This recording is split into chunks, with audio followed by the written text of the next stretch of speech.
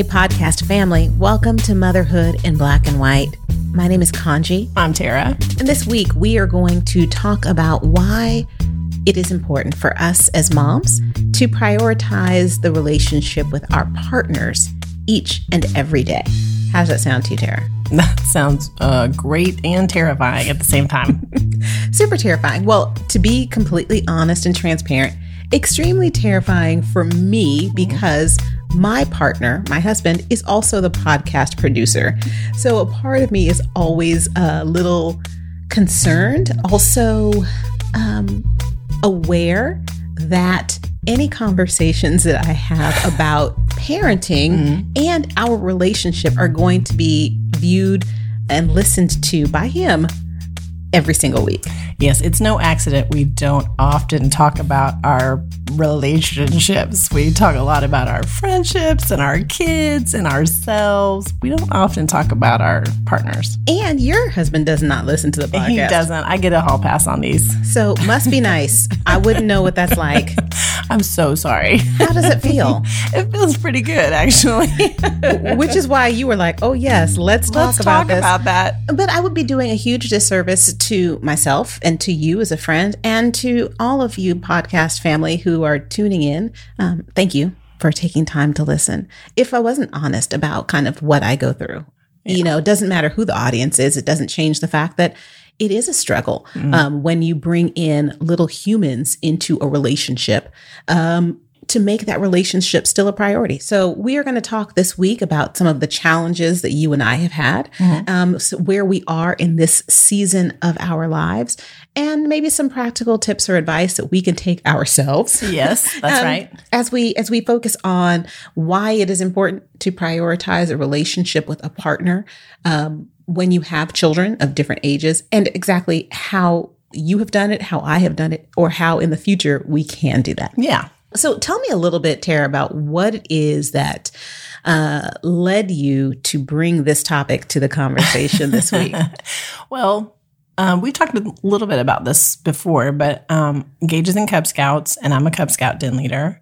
And this is our last year. And after they finish Cub Scouts, they go into Boy Scouts. And Boy Scouts is actually very child-led. The parent kind of takes a back seat, and, you know, I'll help out from time to time, but he's going to be doing a lot more without us.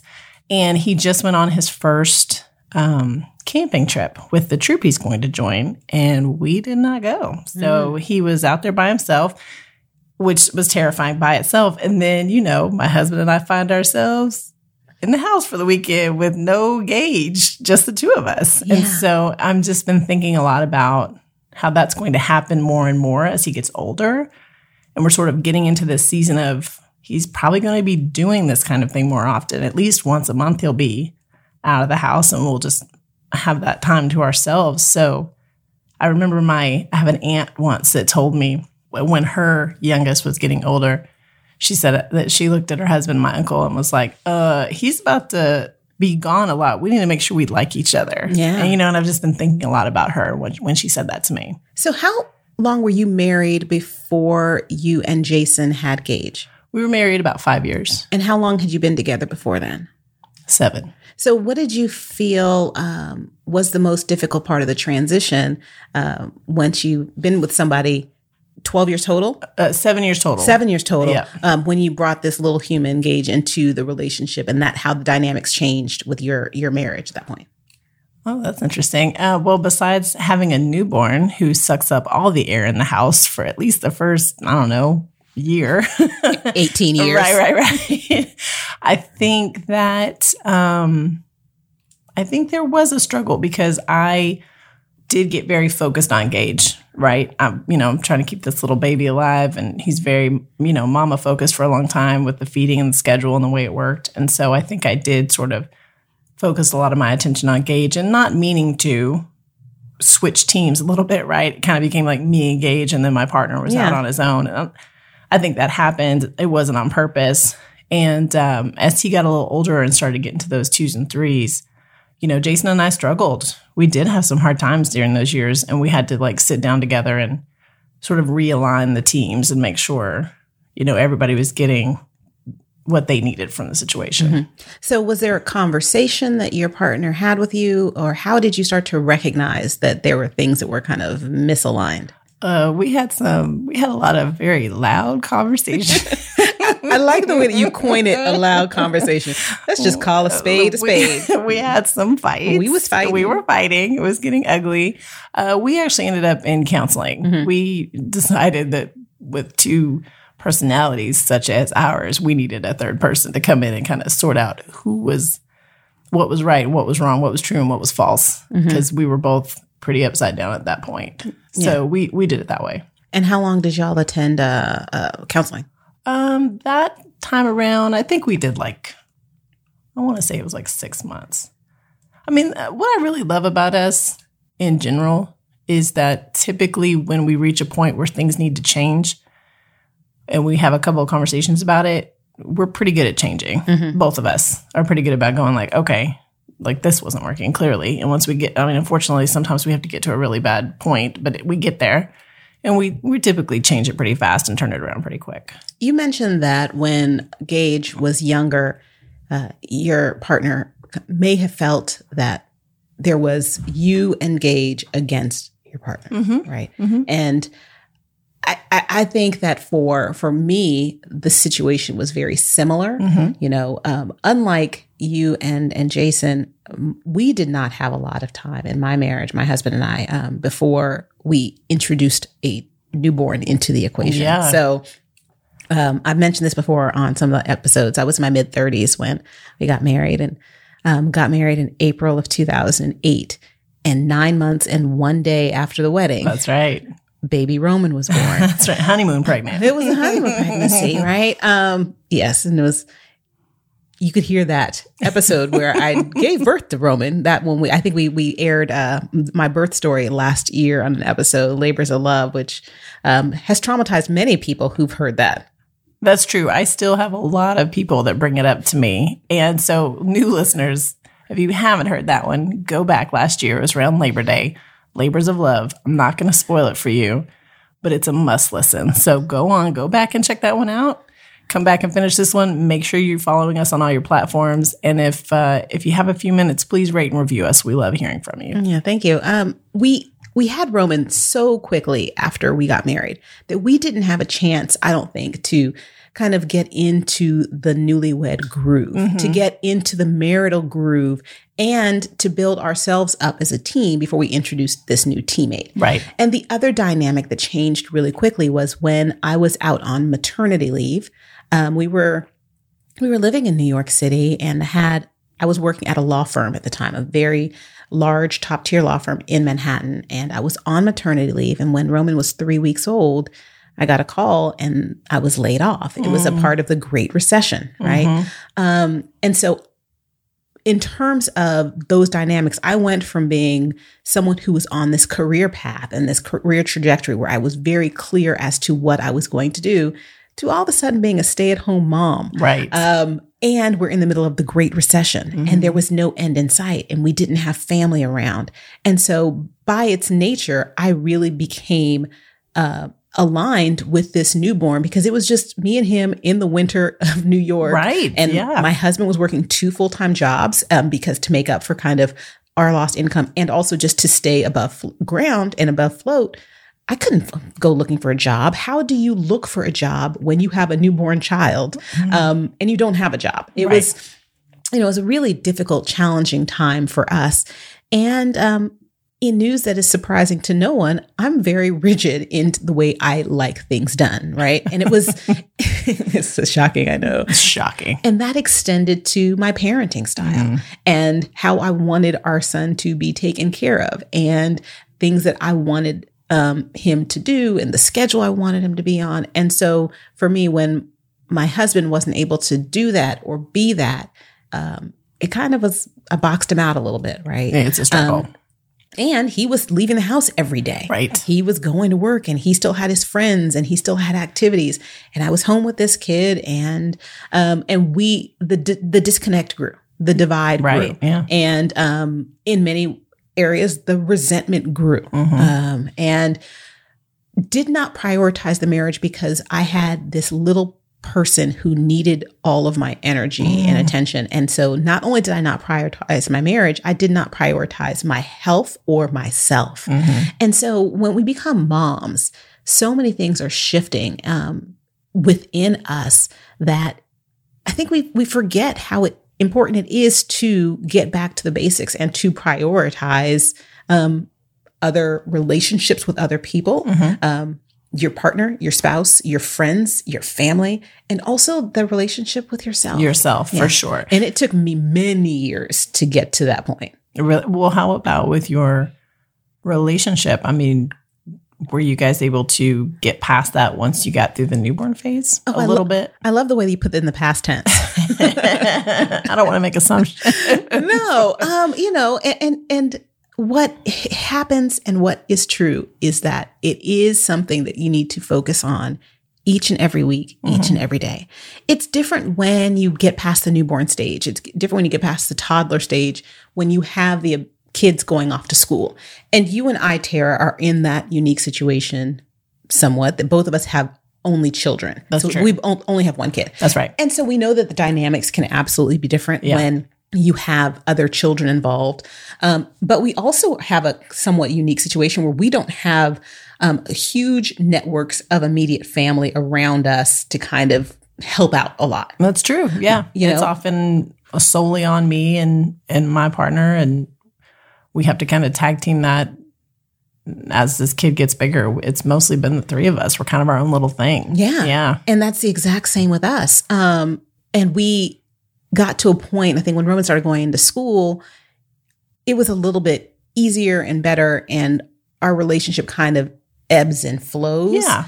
I will say this, and I'm guilty of not prioritizing it. I've used the phrase a few times that when you are in life as women, we're not able to have a work-life balance. And a lot of times we're juggling balls. And when you have so many balls in the air that you are juggling, you need to be careful of which ones are made of glass and which ones are made of rubber. And I always will treat my child as though he's made of glass, and I will protect and respect that. But too often I've treated my partner and also myself like we're made of rubber, and just expect to not pay attention. Yeah, it's always going to bounce back, right? Just like when I lose weight, it's always going to bounce back.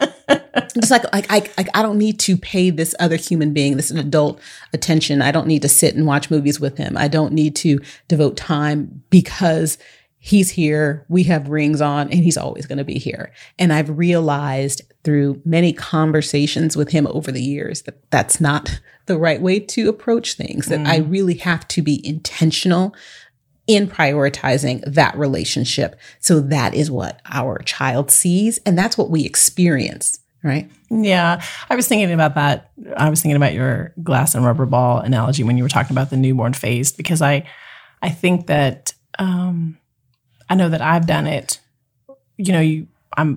People may have regrets that they weren't able to do more during that period. And I always say, listen, if you kept a newborn alive, that's all you had to do for that year and a half. It's fine, But, as they get older, you do realize there's more capacity, and it's important to step into that, lean into that. The other thing I would say is, I don't know, there was a time, even when Gage was older, like maybe like between 5 and 7, when I was still a little too tethered to him and the outcomes there. And, my partner and I had to have a conversation about it, not because I was necessarily neglecting our relationship. There was more room to do a little bit of all of it. But I was realizing for myself that and we've talked about this before, making him the center of my orbit doesn't serve Gage well either.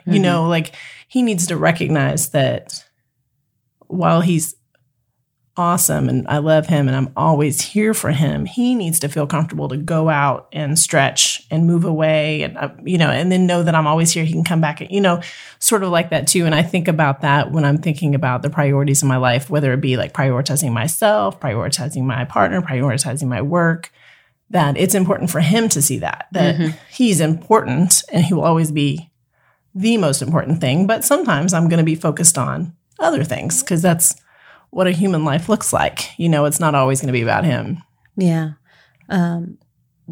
There's been a lot of discussions, arguments, conversations about what you should put first in you put your marriage first, you put your kids first. Yeah. And I don't think that it's an either or. Agreed. I think that there are certain times in a relationship, in a lifetime, where you are going to prioritize different things at different times. And like you said, the first year and a half kind of focused on keeping this little human alive. Yeah. And one thing that I wish I had done more of, and it was advice that I got from a dear friend of mine, my friend Tiffany, when Roman was younger. She said to me, Kanji, you need to leave the house more.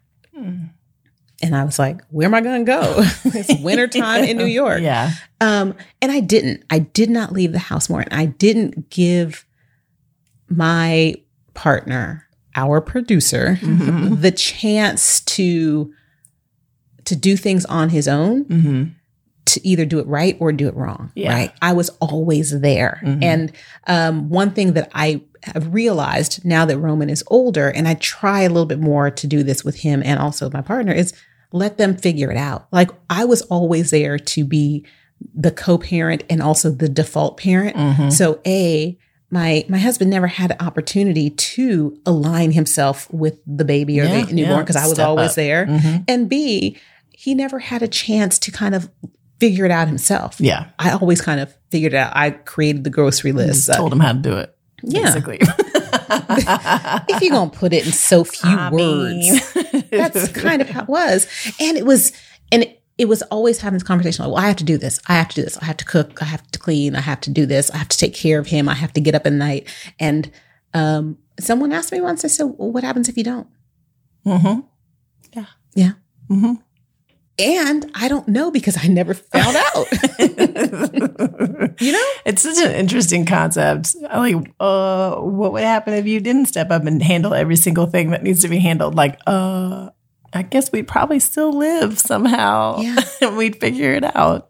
It's hard. But I don't know, because I always did. Yeah. And so what that meant was that a lot of energy that I could have had either for my own self-care and well-being, or also for my relationship with my partner, kind of went to this child or the motherhood aspect of my life. Whereas I could have spent that time developing my role as a wife, developing my role as a working person, and my relationships with other people, because the center of my orbit kind of did change, and it changed really dramatically and really rapidly. Yeah.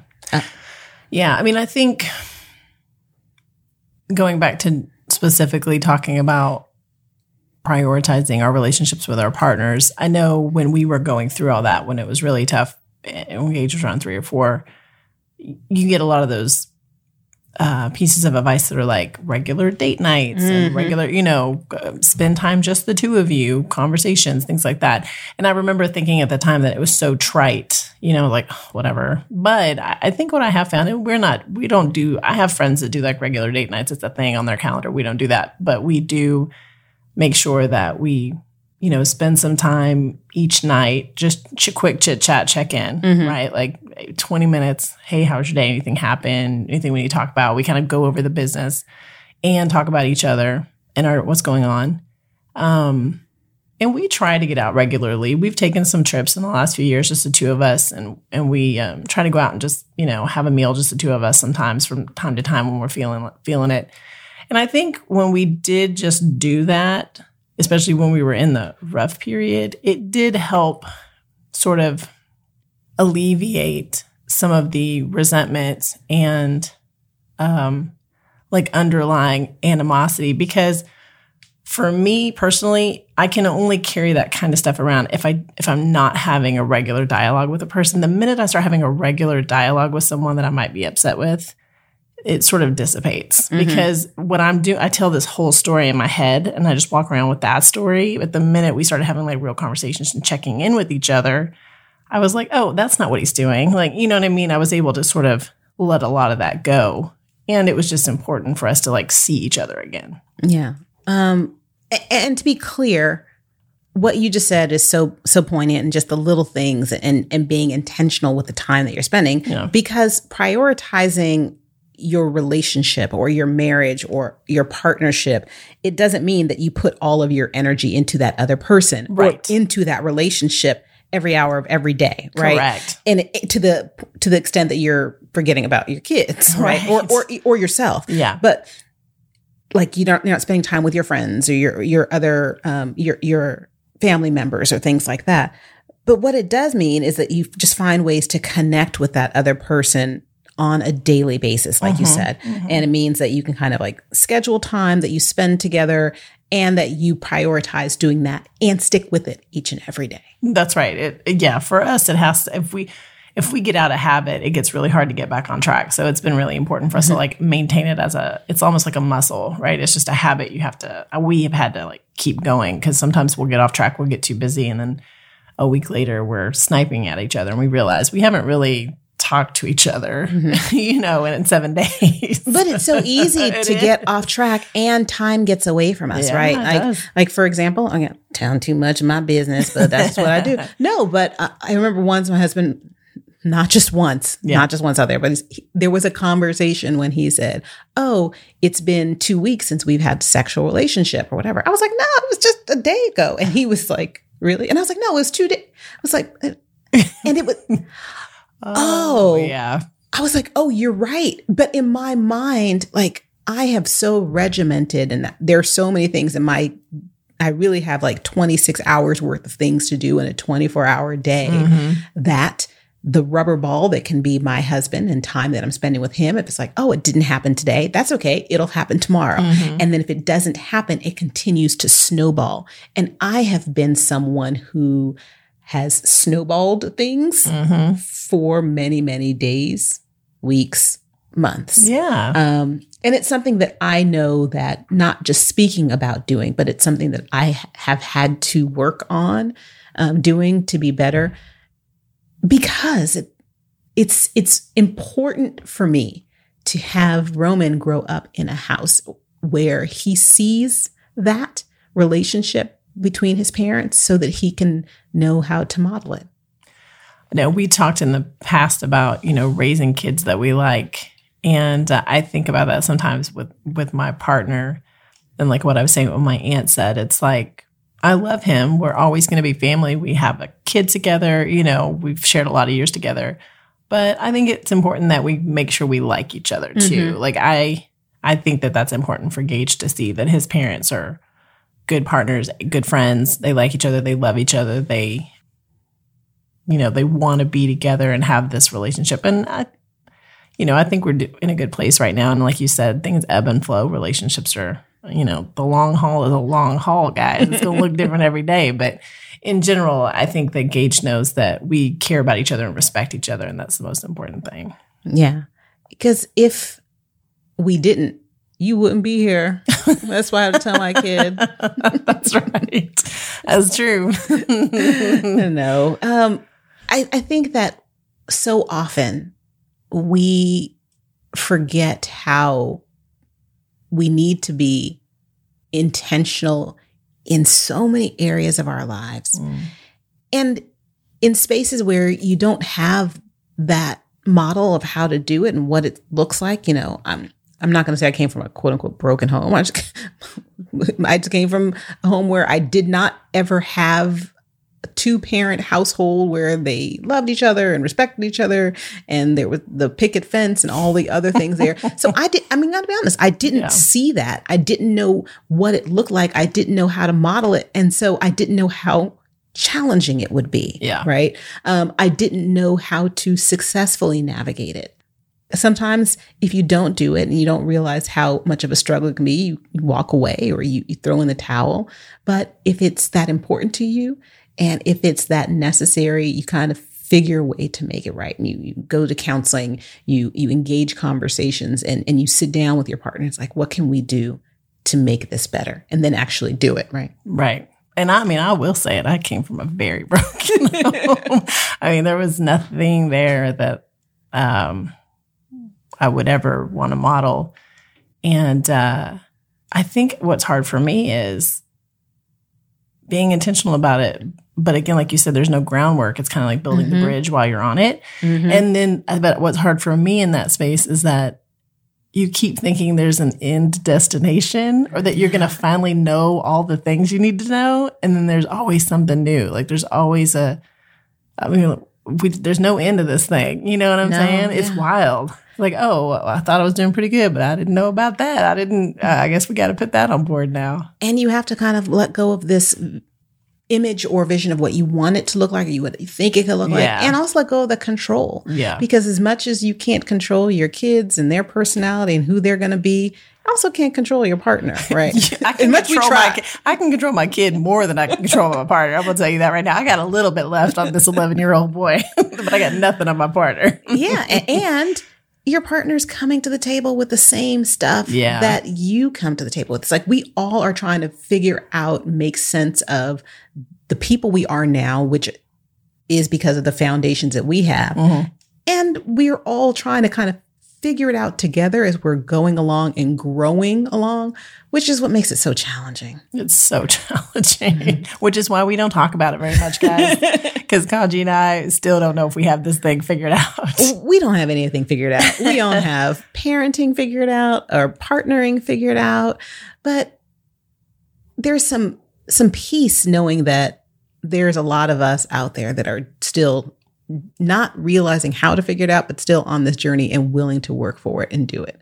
But also knowing that none of us kind of have this figured out. But if you do, please write in, call in, let me know. If you have this figured out, please let us know. We're looking for guests. Come on in, tell us how to do it, please. How to do it and to do it well and to do it often. And also, how will you know if you're doing it right? There's no scorecards on it. No. Nope. There's no instruction manual. There's no right or wrong. There is just each of us trying to figure out how our situation looks the best for us in our lives, right? And to model whatever it is that we want to be for our kids each and every day, whether that's in the relationships we have with our partners, if we're co-parenting, with our friends, with our family members, and also with them as we parent these little humans who are going to have their own stuff, right? And one day they're going to go off and have kids and parent them. And the way that they do that is largely going to be impacted by what they see and didn't see growing up. Well, that just puts a whole even more pressure on us trying to do it right? But, like I tell Jason all the time, we're going to do the very best we can, and he'll still end up in therapy for something. So it's okay. It's all right. Therapy is good for everybody. It's all right. And yes, therapy is good for everyone. It's good for the soul. You know what else is good for the soul? Having you join us each and every week, podcast family. We are so thankful and appreciative of the fact that you've chosen to spend some time listening, hopefully laughing, but always learning. With that being said, we are going to sign off this week. We will be back next week with another episode of Motherhood in Black and White. Take good care.